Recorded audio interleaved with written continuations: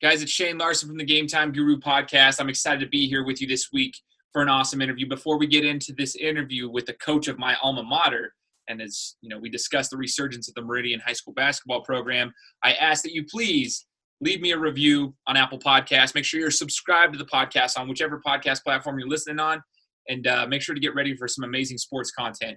This is the Game Time Guru. So, what time is it? Game time! Boom. If you're sick of the mainstream sports outlets, well, so was I. So I started my own show.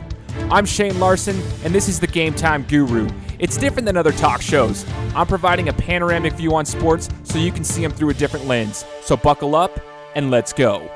What's up, everyone? Welcome out to the Game Time Guru podcast. Once again, I am your host, Shane Larson. We are going 3.5 years strong into the show, and we have surpassed 50,000 downloads, 79 different countries. So if you have not done so yet, make sure you head on over to iTunes, leave me a review on the podcast, subscribe to the show, and share it with your friends and family. Now, today, I have an awesome guest on the show, and this is actually a really, really special episode for me because I've been following this individual for the last couple of years, just kind of admiring his work as he took over my alma mater, Meridian High School's basketball team, and kind of got them over the hump, if you will, of what they had been experiencing since the last year that we had made it to the state tournament. And a lot of you guys who've been following my show know that Meridian High School basketball, my senior year, we made it to the state tournament. We had a pretty cool season that year, but they hadn't made it back since. And then we were going on like 14 years. And now the man right here is the one who got him back to the tournament this last season. His name's Jeff Sanor. Jeff, thanks so much for joining the show. Hey, I really appreciate it. Thank you for having me. Absolutely, man. Now, it's awesome just to see what you've done with this program over there, and we're going to get to that a little bit, but we want to get to know you. The part of this show, Jeff, is just getting to know our guests and humanizing it a little bit as well. So we want to get to know you. You've been in the coaching thing for a little while, but before coaching, you were a player, and you even played at the D1 level. So let's go back in time before that. Where are you from, and when did you pick up a basketball for the first time? Well, believe it or not, I'm originally from Caldwell, Idaho. Born over in Caldwell. We moved to Boise when I was 3 years old, raised in Boise, grew up in the Bora district, and it was Boise's the best place ever back then. So then my dad got remarried, and our new family was from Boise High District, so we had to transfer. I transferred the seventh grade. I transferred over and went to East Junior High School. I went to West Junior High School first, then East, then North, and then to Boise High. And I just grew up in Boise, Idaho. Man, okay, so you're from the Valley, like you're around here. That's why people kind of like know your name. They know who you are, but you played in a lot of areas, kind of just growing up doing your thing. Did you play multiple sports, or did you kind of focus in on basketball as a teen?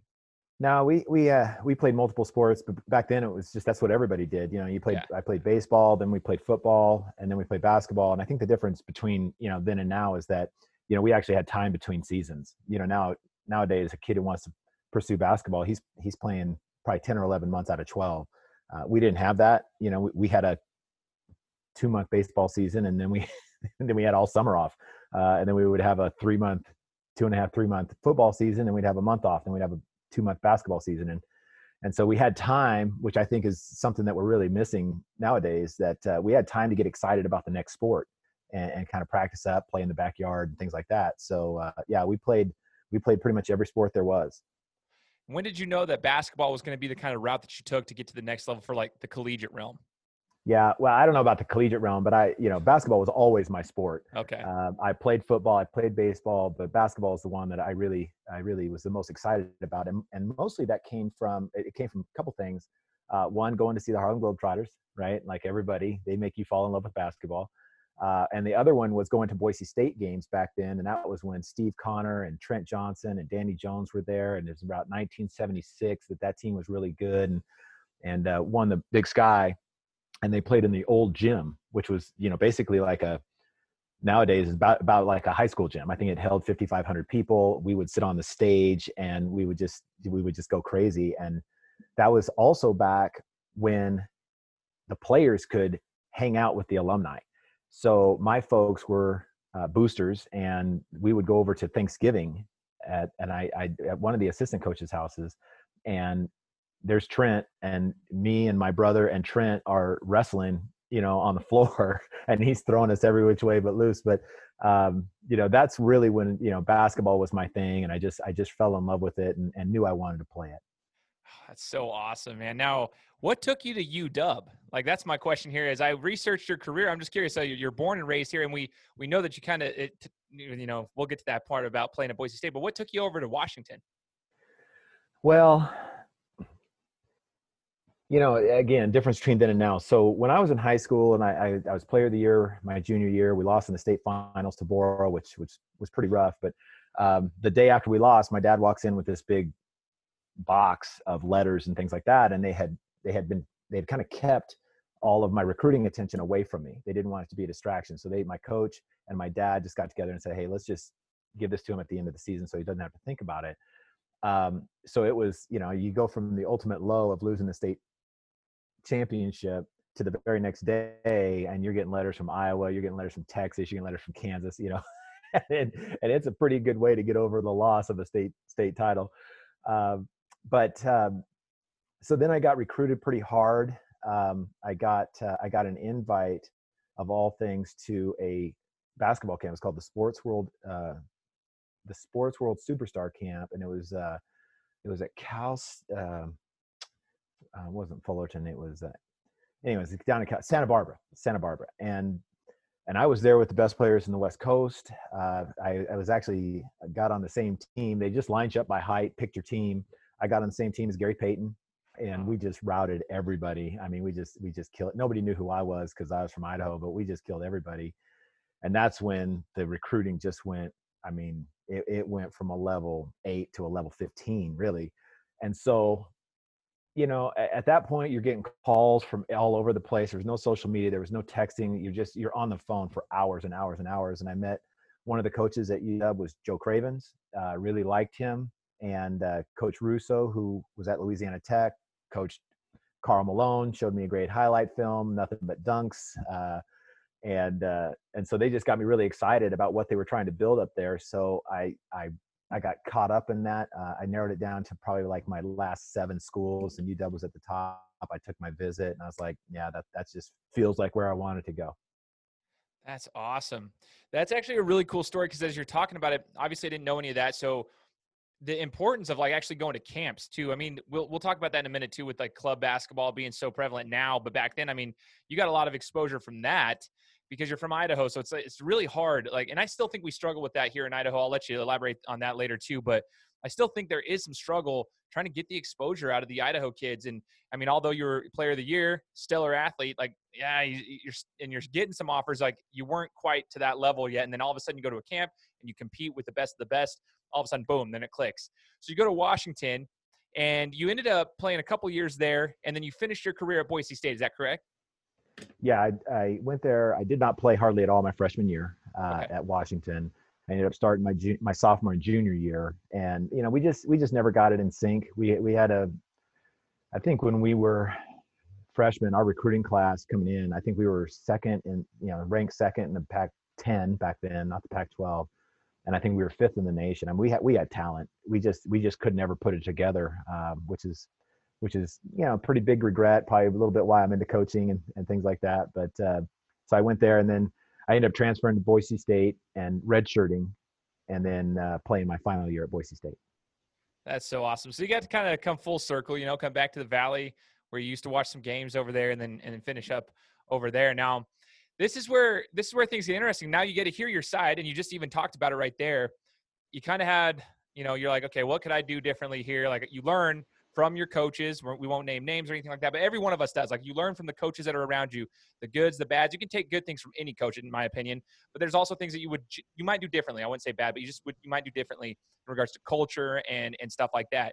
So when did you actually decide, okay, I'm going to make the transition from the playing side of things to the coaching side of things? How far after your career was over from the playing aspect did you make that transition to coaching? It wasn't even a year.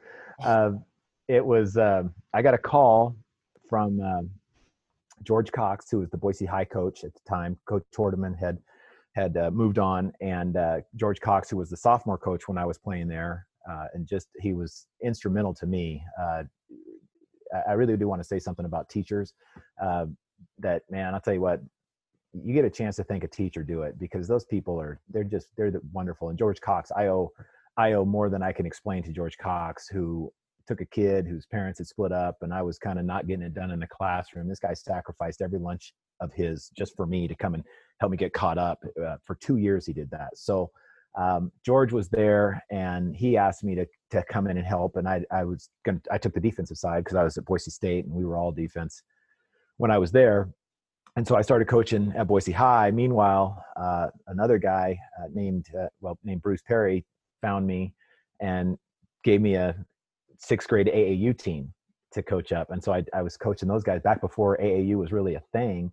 And we took them to Salt Lake, Seattle, Reno, Vegas, and did all that and I took them from 12 years old all the way up to seniors. So it was great. Meanwhile, I had a little interruption. I went to a tournament over in Eastern Idaho, played really well. Coach Dye was the Stampede coach. And he called me. This is a couple years after I played. And he called me and he was asking me about a couple players that were there.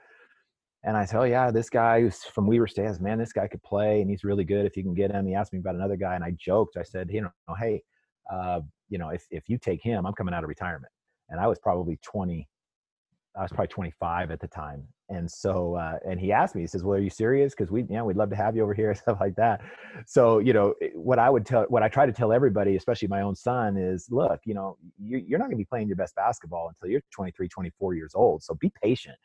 That doesn't answer your question, but I started coaching then. I coached them and Boise High for, I think it was probably until about 1998, 99. And then I took a couple years off. Then I coached my nephew and his team. And then I took a couple years off. And then we started Boise Slam and started coaching there. And I've been coaching ever since. So it's off and on 20 plus years. Man, and you just brought up a really good point. So first, you've been coaching for a while. You had a couple interruptions there, but now I just took a note there when you said that, talking to your son, best basketball comes when you're like, 23, 24, 25 years old. I've talked about this before, Coach. I myself personally, right? I was 17 as a senior. I was a young kid. I was actually 16 years old as a senior for a week because my birthday was at the very end of August. So we started last year of school, like very end of August. So I was like, oh, I'm a 16-year-old senior. I was just young. I graduated when I was 17. From a basketball aspect, I could always shoot. I led the league in 3-point percentage, but I was a 6-man. I didn't start. I wasn't like playing, 4 quarters a game. I was playing half the game, and I knew my role. But I left on a church mission, came home later on, and by the time I was about 21, 22, that's when my body matured. That's when I was playing the best basketball in my life. At that point, though, had I gone to a junior college or something like that, I feel like I could have probably actually done some things. But I ended up getting married and taking some other routes in life. But I always felt that same way. I always felt like when your body matures, a lot of athletes, they just feel they get impatient. Like you said, they get impatient and then they just kind of give up on it. I'm like, no, like if you guys can take these opportunities and build, your body truly will mature. Some people don't see that. They don't think that that's going to happen, but it does. Your body naturally matures. Your mentality is different. And if you keep getting those reps, like it's so much better. I'm just so glad you actually said that in the midst of all the discussion on the coaching side of things. It's just crazy. If I can tag that, there's so much that you just said that needs to be separated because it's all so important. Physical maturity is one. I was young for my grade. My birthday's June, so I'm not as young as you, but I was young too. Now, physical maturity is one thing, okay, and I was lucky athletically. I was very mature. Up here, I wasn't. And so, what I had when I kind of had my little comeback for, a month or so is I had been coaching for 2 or 3 years. And so I saw the game from a different perspective, which when I played helped me because I was able to understand what my coaches have been telling me all these years. It's amazing when you're coaching, you start repeating the stuff that other coaches had told you. So there's a physical aspect. There's also the maturity aspect. And we can get into club basketball, but the biggest problem that I see right now is you got all these people that don't know anything. Okay, literally, they don't know anything. Some do, but not many. And they grab a 3rd or 4th grader and they start talking to this 3rd and 4th grader like, "Hey, man, this kid's going to be a Division I player in the 3rd or 4th grade." And I'm like, "You got to be kidding me! First off, you don't even know what a Division I player looks like. Second off, you tell me how tall that kid's going to be by the time they're 17, 18 years old. You tell me how much they're going to weigh. You tell me, are they going to be interested in girls? Are they going to be interested in partying? Are they, and so I think one of the things that really hurts a lot of kids right now is that they think they need to be a finished product by the time they're 17. And it's that there's just nothing farther from the truth. And so, one of the things that frustrates people about me as a club coach is I bring people along slowly, and everybody they want it right now. And I want my kid to average, not everybody, I shouldn't say that, because the club team that I had, they all understood what we were doing. But the popular thing to do right now is post a lot of things of myself or my kid on social media, let everybody see how great he's doing in the 7th grade. And I think to myself, who cares who the best 7th grade basketball player is? Who cares? We want to know who's going to be able to really get something done when they're 18, 19, 20 years old. And you're not going to know that if these kids peak too early or feel this self-imposed pressure. We got to get into player rankings here in a little bit, but this self-imposed pressure of, well, I was the best 5th grader, that means I'm supposed to be the best, all the way. And they don't realize that other kids are going to catch them. So it's a long story, man, but we could talk for hours on that one because it's near and dear to my heart.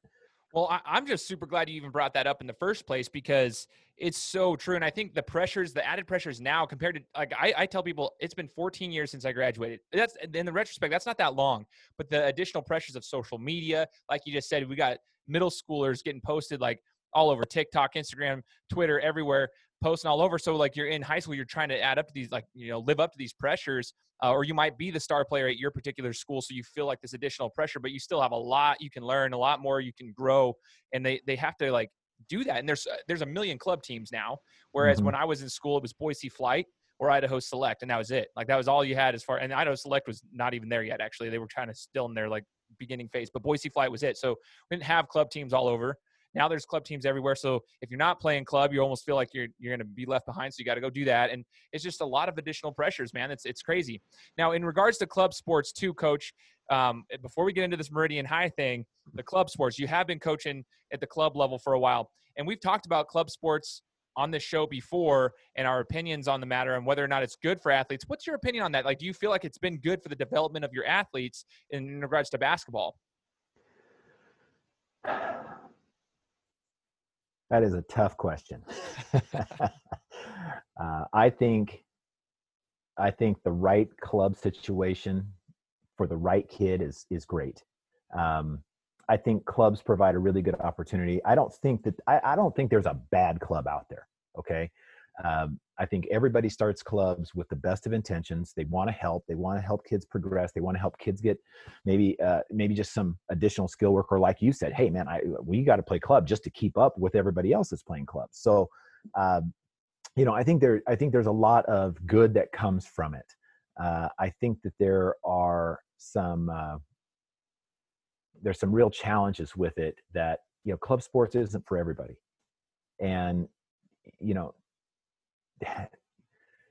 I don't even really know how to answer your question, but I think overall it's a good thing, but it has to be done, to me, a specific way to bring the most benefit. And I just, like you said, we got a million clubs around here, which means the talent pool is so watered down.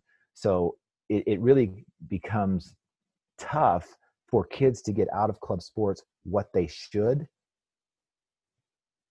because you're just, usually have one dominant team. You go to a tournament, you play 4 games.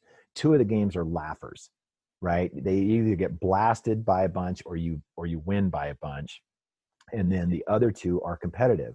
So, is that good for kids? Is it good for kids to grow up? Like, my brother and I talk about this all the time. You could put 50 kids in a gym, okay, all wearing white t-shirts.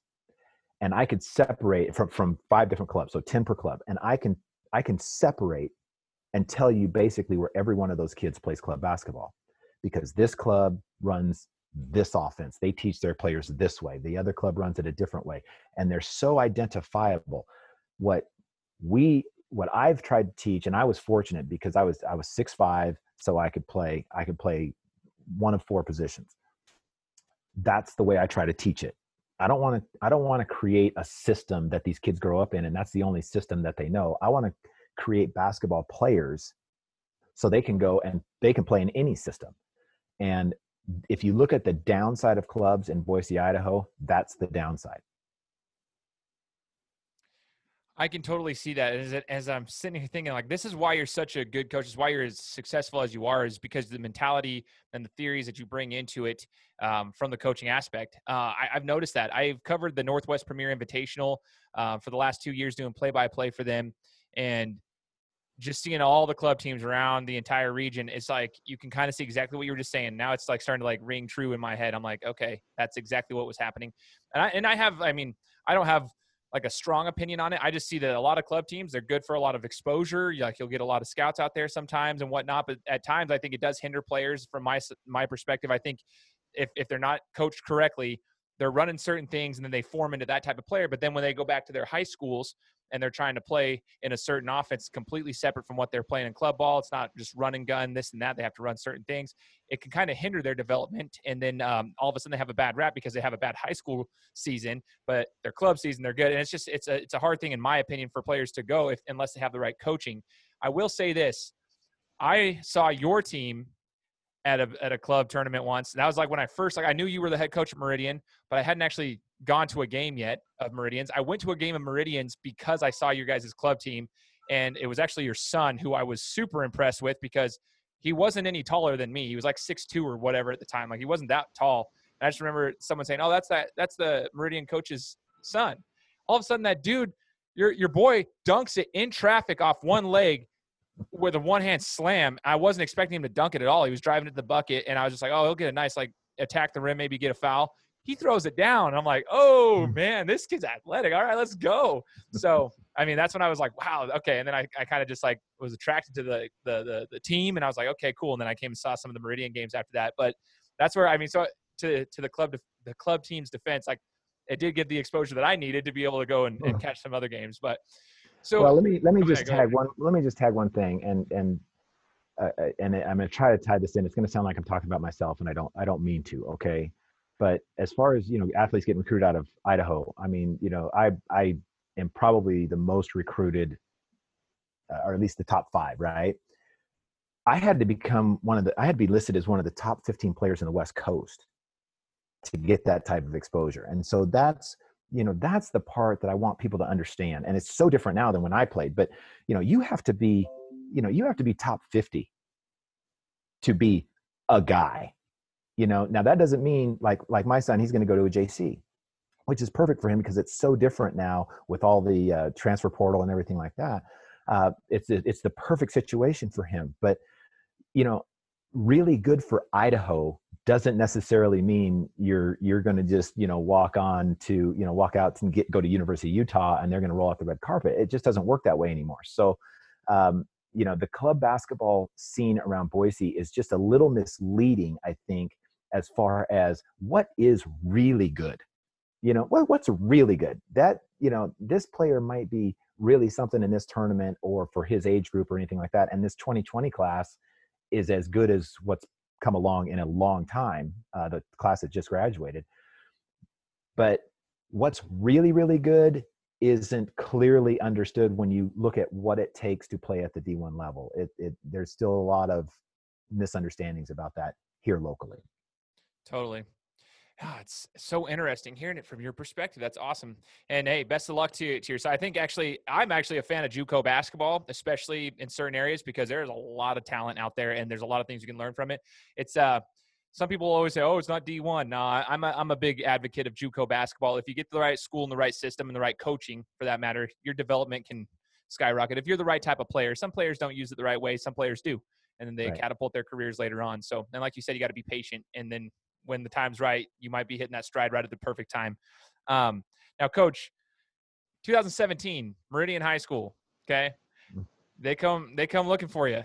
And that program had been like, and no disrespect to any of the coaches that, were there after our final year, but I remember, man, I'm telling you right now, the year that we graduated, we had a couple returners the next season, but they weren't like star players. We knew that, and they knew that, and they were trying to do what they could. They changed the offense all around. I think they won like 2 games, and then the next season they won like 2 games. And then I went on a mission for 2 years, came back. They were still struggling. And you'd hear a couple seasons, oh, they won like 8 games this year, or they won this. I'm like, oh man, they're still struggling. Rocky Mountain had been put into the Valley, which is a bigger school on the other side, probably about 3 miles down the road. And I'm like, man, this is a struggle. And it just continued to be that way for a while. All of a sudden, you come in there and the culture starts changing. First things first, when you got to Meridian High School, what were your first thoughts? Like, what did you need to change immediately? And then how did you start changing that culture a little bit? Okay, what you're going to learn about me is I don't give short answers. I like it, dude. This is awesome. Let me just go a little bit backwards to go forward. So my son Donovan, actually, we live in Rocky Mountain District, and he played with most of those guys. A lot of those guys are on my club team. So we're looking at an 8th grade year, and his middle school team at Heritage, they were just, I mean, I don't think they had a game inside of 40 points. I look at Donovan. Rocky Mountain had gone, they had just gone to the state tournament and won consolation, and they were bringing 7 guys back. Their JV team and their soft frosh team was undefeated. And they're bringing in this Heritage group that's just loaded, right? They didn't even have Townsend at that time. And so I look at Donovan and I said, look, man, you're going to go there. There's no doubt you can play there, but you're going to go there. And to me, it's going to be hard for you to stand out because there's so much talent there that nobody's going to be the guy. And Mike Chatterton was the Meridian coach. Mike started Boise Slam. I've known Mike since I was 10 years old. He's my high school teammate. And so I said, look, Coach Chatterton's over at Meridian, and they got some players that are coming up, and he's going to coach you right, and you're going to be able to develop more as a player because you're just going to be required to do more than you are if you're sitting with 3, 6, 7 guys on your front line. So to Donovan's credit, he decided, I'm going to go to Meridian and I'm going to try to rebuild this thing. So my connection to Meridian wasn't even at first. It wasn't even a coach. I was just a dad. Nice. Okay. Yeah. And so then, and I had talked to Mike Chatterton and I said, look, you're going to be around, right? And stuff like that. Well, then some stuff happened and Mike had to part ways with Meridian and through no fault of his own. And I'm thinking, here I talked my kid into going to this school, and the main reason that he's going just left. So now what? And it was pretty quick conversation that I was told, you need to take that job, which I had never thought. I did not think I was going to be a high school coach really ever again. And so anyway, that's how I get to Meridian, and I get there and we had been down. I mean, that we had been down for a while. And so what the hardest thing to do is to get guys who aren't used to winning to expect to win. That's the hardest thing, because it's way back here. It's not something they think of consciously. It's way back in their mind. And that first summer, literally I got the job, we had 1 day of tryouts and then we started our summer season. I mean, it happened that fast. So, I would just try to get to learn the guys and understand their ins and outs. And we would really have great runs, but then we would just fall into an old habit and get, guys would get down and I don't want to say they expected to lose, but they just didn't expect to win. So I think that was the first thing, was letting them know that, hey, the expectations here are we're going to be a solid team, and the expectation of you as players is high.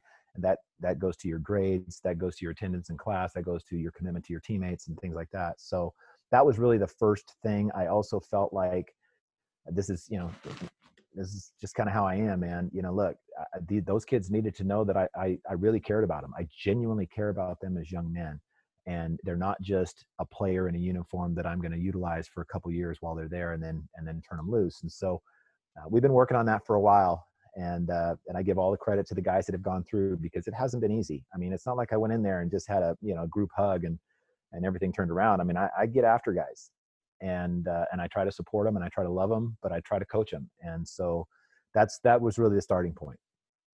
Man, okay. I had a feeling like you come into a situation like that, and from a coach's perspective, you've seen all these other coaches have tried. You kind of look at the history, like they tried to do the same thing. They probably came in short tenure. This one came in here, tried to turn it around, short tenure, and you have to come in there and try to change things up a little bit. It's probably difficult to do so. But in my opinion, from the outside perspective, it seemed like it was a pretty quick change. I know it's probably a lot of work that went on behind the scenes for that. Like you just mentioned, there's a lot that went on trying to change this culture, trying to change their mentality to expect to win. But to me, it was like, oh, wow, you could feel a momentum shift with that program. I really could. Like, obviously, the whole valley around here, we knew of Rocky Mountain High School. They're nationally ranked. They're just loaded with talent. Everyone's parents are moving in there. If they're coming from out of state, they move there because they want to go play at Rocky because they win. And this, I mean, I'm not going to lie. Like, I was like 29 years old at the time, and I remember walking, like, Rocky Mountain High School's basketball players were at like a restaurant. I'm like, dude, every one of these kids is literally over 6'5". Like, what is going on over here? Like, I was like, they're a talented team, but like, you could sense just a couple miles down the road, Meridian was shifting. When you guys started sensing that momentum, what happened as a program? Like, could you sense that with your players, that they started to expect that and they started knowing, like, okay, we can compete with these guys? Well, again, I think the real answer to that question is they weren't given a choice.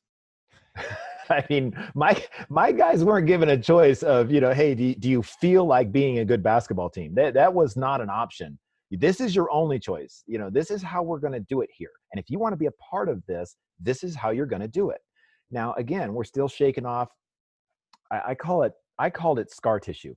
We still had to get rid of some scar tissue from guys that had, honestly, man, I mean, they had it rough, right? I mean, it's not like the record was bad. The scores were bad. And so when you're getting blitzed by 40 points and stuff like that, it's really tough to say, you know what? Yeah, let's roll our sleeves up and let's get after these guys. I mean, it's just hard to get yourself there mentally.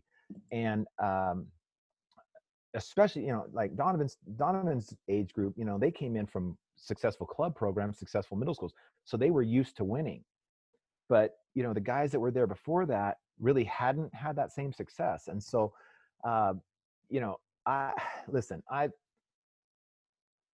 I get all these great compliments. I love how you coach and I love how calm you are on the sideline and things like that. And, if you talk to my players, they will all tell you, I think, a couple things. They'll say, look, Coach Sanor, we know Coach Sanor loves us. All right. We know he loves us. But second off, we also know his expectations are through the roof. And if you don't meet those expectations, he's going to let you know. And there is going to be absolutely no question about what he's saying to you. So, I don't know if we ever felt it turning. I think we just are taking steps, and we're doing that right now. We're just continuing to take steps forward, and the more we take, the better we do. We have guys now. Last year's team went into games, and when we lost, it was shocking. When we lost to Rocky Mountain the first time, I mean, we were stunned. Because I think we had them. We were up 3 with 3 to go or something like that. And then those guys ran off. They got a bunch of offensive rebounds on us. I mean, that was the difference, is they got offensive rebounds and putbacks. But I mean, if you would have seen our locker room, we were stunned. So I know you're talking about 2017. I guess again, the short answer to your question is that I don't give guys a choice on how we're going to go about trying to be successful. And some people like it, some people don't. I don't get after kids personally, but I will get after kids 100% if they are not meeting the expectations of Meridian basketball. Totally. And I think the players respect you. You can totally tell that they believe in your mission. It's almost like a real life Coach Carter, or a modern day Coach Carter situation here. Like, you can sense that they believe in the system, they believe in the coaching. So that's the most important piece. I think that's awesome. And like, as a fan coming like over here, I'm like, wow, dude, you can see these players, they play for them. They play for each other, but they play for their coach. Like, you can sense that. I've had teams where we've played and we didn't like the coach. Like, it was hard. We didn't believe in the coach. And I'll just be honest. It was probably a mentality problem for me being young and just being prideful. But there was also times where we were like, okay, we might be losing right now, but we believe in what coach is telling us to do. And like, let's go do it. Like, we know that he knows what he's talking about. So you could sense that your players knew that. Now, this last season, you guys were on a tear. And arguably, like, as I was following it, obviously you can talk about the school down the street. Yes, we know them. But there were 2 other schools in this district that were like superior to the majority of schools that have been here. Like, if you, any other year, like, Meridian is like top of the state, like in my opinion. I'm not even just saying that because I'm talking to you. I'm like, I'm dead serious. You and Bora, and obviously you got Rocky, but you guys are phenomenal. And it was just an amazing season. When you guys made the state basketball tournament, what was the feeling in the locker room when you guys broke that barrier and actually made, like, I want to know from your perspective as a coach, how happy you were, or if you even showed emotion, one. And then two, what did the players think? Your son was on the team. What was that like for you being able to coach your son into the state tournament? Well, it was wonderful. Being able to coach Donovan, period, has been great. He's just he's a rare kid, and it's hard coaching your kid because there's times that I will say things to him that could really affect our relationship. And to his credit, man, he wants to be coached. So it was great. This is going to sound like a little bit of a downer. We went to the district tournament to win it. So losing to Bora and, dug on it. I mean, those guys, they played great. Coach Dennis did a wonderful job. But we had nailed biter with Rocky the first time. The second time they got after us, it was right after our stinky sneaker game. So I didn't handle that. We played them the next night. And I did not approach that game the right way. And to your point, that Rocky Mountain team this year, we won't see another team like that for another 20, with that much height, that much athleticism. And this 2020 group is it's just rare. I mean, you look at Austin at Bora, you look at Tanner at Eagle, I mean, all the guys at Rocky, the guys at Meridian, it's just rare. But going into that locker room after beating Boise, I walked in there and it was pretty quiet. I mean, literally, they were happy, but it was more of just like another day at the office. So I sensed that when I walked in, because I walked in after the players got in, and Donovan told me, he goes, man, I didn't even realize we made state. I was just so focused on beating Boise that I didn't even really rethink about, the next thing. And so I had to go in there and I had to liven it up a little bit, so I started jumping around and yelling and stuff like that. And then, it kind of came up. So, they were happy, but I think there was just a little bit of, man, this is great, but we didn't enter the district tournament just to make state. We really felt like we had a shot at winning the whole thing. So, it was great. We appreciated it, but we weren't necessarily satisfied. Man, so that speaks wonders to the way that you got them shifted mentally. Seriously, like I just finished the book called Relentless by Tim Grover. Tim was Kobe's trainer, Michael Jordan's trainer, Dwayne Wade's trainer. He talks about that whole mindset of like when you get something done, like you're never satisfied, you're always going for more kind of thing. Obviously, the Mamba mentality. If you ever remember that Kobe talking at the press conference, job's not finished. Job finished? Like he always said that, like it's not finished. He was never satisfied. And obviously you guys had the mentality like, yeah, you're happy, but you didn't win the tournament. You didn't win district. So you're kind of like, it's not like what you want. It's not the ultimate goal. So it takes that mentality. And that's not the same mentality. I want everybody listening to this podcast to understand that Meridian High School basketball did not have that mentality for over a decade. Okay. Like that's just the reality of it. It was not good. And the fact that you were able to shift that and help them, and credit to yourself and the kids themselves, the young men, for being able to get there. It's just phenomenal. Now, here's the question, Coach. We're excited. Like when I saw that you were like, I was like a kid in a candy shop, man. I was like, oh my gosh, Meridian just made state. Let's go. Like, and I work, my studio is literally right across the street from the Idaho Center. So I had already I told my boss, I'm like, hey man, I'm taking a longer lunch during the state tournament. Meridian's playing first round. I got to go catch that game. And, he was totally cool about it. But I'm wondering, like, I came on here, I even did like a little thing, like, hey, like, I was so excited. I wanted everybody to come in the Valley, just like, come check this out, guys. This is like a big moment. But when you guys found out, like, this is, I tell you, it's a modern day Coach Carter situation. I'm not even joking. You guys are a stellar team, like arguably top 2-3 in the state of Idaho at the time. And you get matched up with the top team in the state in Rocky Mountain. What were your thoughts there? Or was it one of those things like, okay, well, which just got to get the job done?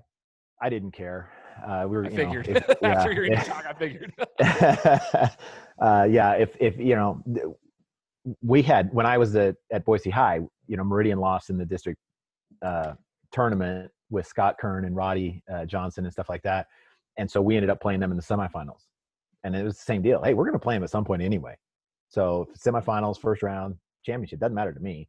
And that's the way we felt against Rocky Mountain. I don't agree with how it's seeded, how the state tournament is seeded. But I found some old scrapbooks of mine, and guess what they were talking about in 1986? Hey, this is how the state tournament should be seeded. So it's been messed up for a long time. I didn't really care that much. I thought we were going to beat Rocky. They came out, let's be honest, right? They came out like something we did not expect. They scored, think about this. They scored 17 points on 6 of 7 shooting. Yeah, I was there. Yeah. Never and seen so, that. hey, credit to them. It was their night. They played really well. Did we see the real Rocky? No, I think we saw the best possible Rocky. I think the real Rocky, and did Post Falls see the real Rocky? No, I think Post Falls saw a little lesser version of the real Rocky. So, it just, in a tournament setting, right? The state tournament does not identify the best team in the state. It identifies the best team for 3 days. That's all. And, I don't want to make excuses, but I will tell you, my big guy, Brody, he dislocated his kneecap twice, so the second half of the season, we weren't even the same team. Donovan strains a tendon in his knee and rolls his ankle twice. So, we weren't even the same team at the end that we were at the beginning. So, and I'm sure Rocky probably had their injuries that they were dealing with. Boar probably had some of theirs, et cetera. But, look, the state tournament, again, that our goal is how good can we be at the end, right? And that's not even, when I look back on it, that's not even the right thing. Because when I look at our season last year, I say, okay, look, 20-5. You have to measure this thing across the whole season to really understand what you did. And we were 20-5. So that's kind of my takeaway from it. Matching up with Rocky the first game, it could have been anybody. I don't care. But it just depends on whose day it is. Timberline almost got Post Falls. Post Falls beats Rocky pretty handily the next night.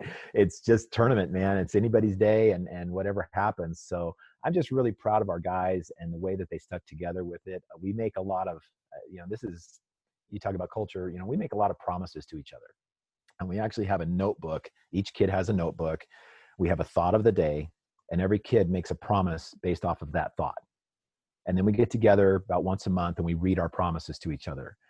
And I will tell you that when I went back through and listened to the promises, I'm just checking off boxes saying, yep, we lived up to that one. We lived up to that one. We lived up to that one. And who gets the trophy at the end that's icing on the cake. But the fact that that our group can look back at themselves and look back at each other and say, we made promises to each other that we kept, that means everything to me.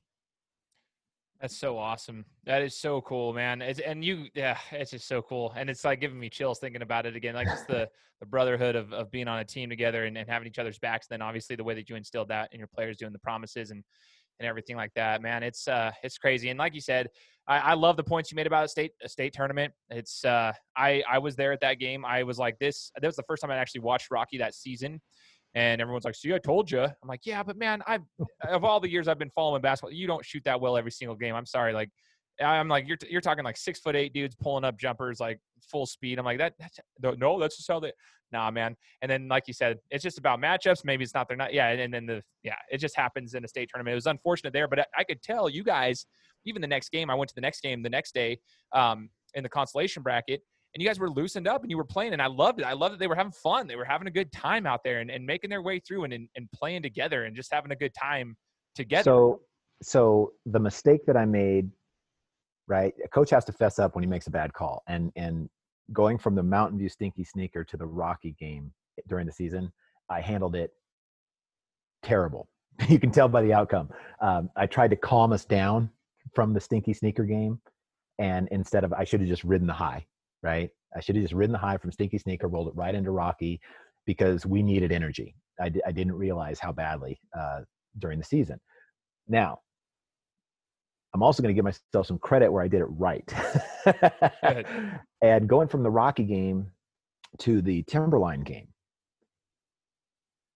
I said something that I was really proud of to our guys. I said, look, now we've got no shot at this championship. Now we're going to find out who loves basketball versus who just wants something from basketball. And the guys, man, they absorbed that.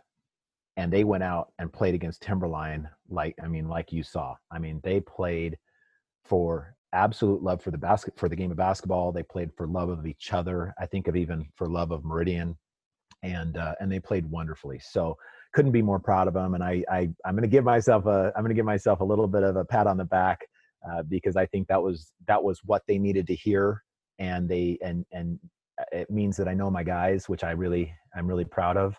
And they did really well. So I'm super proud of them.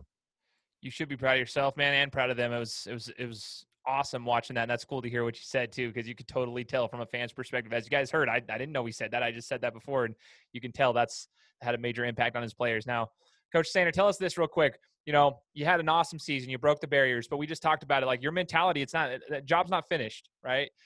Now we got to keep finding a way. Like once you hit the top, this is where you start to see where people either they coast on that and they're like, oh, okay, I'm good, they're satisfied, or do they continue to try to like improve themselves? What can we expect from your program? I mean, there's a lot of unknowns right now with this pandemic going on, but like what can we expect from your program in this upcoming season, assuming things continue to play out as normal, quote unquote? So remember when you said, like, if there's anything you shouldn't ask, right? You shouldn't ask me about next year's team because I'm so excited about the team that we have coming in. I don't want to talk too much about them because I'm gonna set them. They're so special. I mean, okay. They're so special. They're special young men. We've got a guy, Drayson Fisher. We make our promises, and he shoots me a message probably a month or so after the season. And he says, I was reading through my promises and I realized that I hadn't made any promises about being a leader.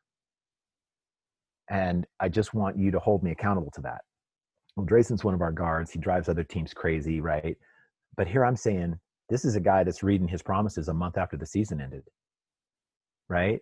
I mean, I would send him a nightly reminder, read your promises, I want him to do it every night. And he's still doing it a month after the season and trying to add more promises to the list. Forget about talent because we're going to be talented. Okay. I got 7 guys coming back off of a team that went 20-5. So the skill level is there. What I'm so excited about is the young men that I have and their dedication to themselves, each other, and our program. It's really hard not to get excited get excited because again, it's so much more than wins and losses. It's about these young men and what I'm able to share with them that has meant so much to me that they can now make their own, and eventually somewhere down the line, they're going to pass it on to somebody else. And this thing is going to, whether they're at Meridian or at one of our basketball camps or they're coaching their own son someday, they're going to be able to take something from this group that's really special, that really made it special, and they're going to be able to pass it on. And that's what I'm so excited about. We are not resting on our laurels. We want to get better every single day. We are working our tails off under the rules that we have to work within. And guys are just driven. And so I can't wait. I'm so excited that I pray that things happen like they're supposed to and we get back to normalcy, because watching these guys play next year is just it's just something I can't wait for. Yeah, we look forward to it as well. And so what we'll do, guys, is we'll leave that here because what I plan on doing is talking to Coach Sanor a few more times, maybe as the season comes up and as we start to progress, so we can kind of keep an eye on this. It's something I've always wanted to do too, is just kind of cover my alma mater and kind of see how they're doing. And now that Coach Sanor has been on the show, you guys kind of hear it. I want you guys to kind of pay attention, keep an eye on Meridian High School basketball now going forward, and kind of keep an eye on these young men as they develop into men, so to speak. So, Coach Sanor, I appreciate you joining the show. It's been an awesome time talking to you, and I just really appreciate your time, man. Thank you so much. Okay, well, this was great. Thanks for having me, and this was a lot of fun. Absolutely. And you guys know the drill. Make sure you're subscribed to the show. Leave me a review on iTunes. Share it with your friends and family. And we'll talk to you guys next week. Guys, thanks so much for listening to another episode of my show. Now, if you could go and do me a favor, head over to iTunes, give me 5 stars, and leave me a review. It would be greatly appreciated. Thanks, guys. Appreciate your support.